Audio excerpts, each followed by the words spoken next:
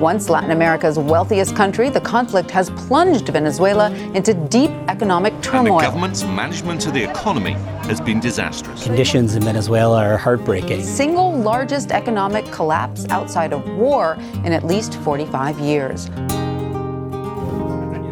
This is Voices of Venezuela, a new miniseries produced at the Center for Strategic and International Studies in collaboration with the Dracopoulos Ideas Lab. I'm your host, Moises Rendon, and the director of the Future Venezuela Initiative at CSIS. I was born and raised in Venezuela. I left the country in 2012 to pursue better opportunities and a safer life in the United States. In each episode, we will dive into one of the many aspects of the crisis in Venezuela. We will hear from Venezuelans about what's happening on the ground and weave in analysis from experts at CSIS and beyond. We will cover a wide range of issues from water infrastructure to the lack of medicine to illegal mining. We will highlight what the US and international community can do to help the voices of Venezuela.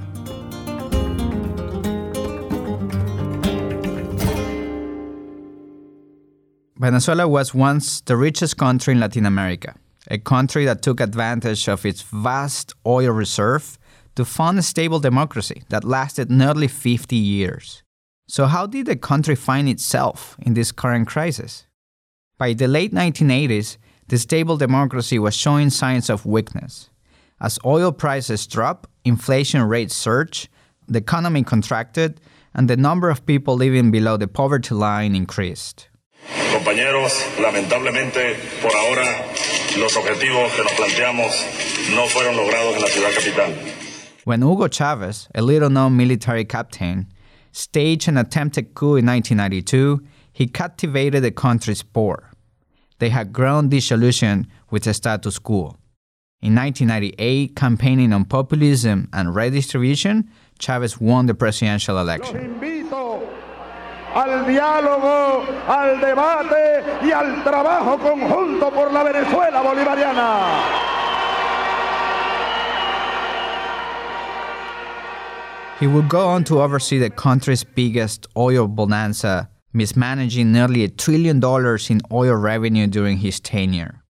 Under the guise of 21st century socialism, he distributed billions to both the people and his cronies, which eroded the country's democratic institutions and fueled to what is now one of the most corrupt countries in the world. Chavez tripled the country's external debt, centralized public institutions, curtailed freedom of the press, nationalized oil, telecommunications, and power industries. Chavez died in 2013, leaving behind an indebted, autocratic, and militaristic state that was more dependent on oil than ever before. As the price of oil began to plummet, Venezuela spiraled into an economic collapse. The policies of Chavez's successor, Nicolás Maduro, have done little to improve things on the ground. He mismanaged nearly every aspect of the economic crisis, created an illegitimate legislative body, he's aligned himself with organized crime, suppressing political dissent, and his policies are fueling the worst humanitarian crisis in Latin America's modern history. After Maduro's re-election in 2018, which was widely denounced as fraudulent, Juan Guaidó was sworn in as the interim president, according to the Venezuelan constitution. Power struggle between President Nicolás Maduro and the opposition leader Juan Guaidó just keeps going on. Guaidó is now recognized by more than 60 countries as the legitimate president of Venezuela until free and fair elections can be held. It is at this inflection point where we pick up our story. Throughout the series, you will hear about the impact that the country's hyperinflation is having on Venezuelans. Well, it was a super stable company, Mampa Hygienic Division. It started decaying due to a lack of currency from the government. It started diminishing. First, they paid us for each shift, then for each regular shift, and then they started taking us out to the street, saying, no, go for 15 days. But that was 15 days that they didn't pay us. We would come back after 15 days, and then they would pay us. You will also hear about how Venezuelan hospitals are failing to treat preventable diseases due to lack of medicine and power outages. I went to the hospital and they prescribed a lot of medicines, but those medicines weren't available.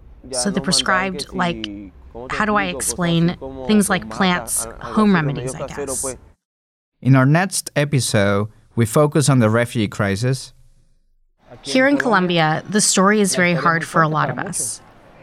The disaster, the hardships we've experienced, not having a roof, having abandoned your bed, your house. It's not the same to have to sleep in a thunderstorm, without bed sheets, without a good bed or mattress, sometimes on a piece of cardboard on the ground. The necessities have been hard. We will dive into the Venezuelan refugee crisis and talk to Errol Jaipok, Deputy Director and Senior Fellow at CSIS Project on Prosperity and Development. Join us for our 10-episode miniseries, Voices of Venezuela.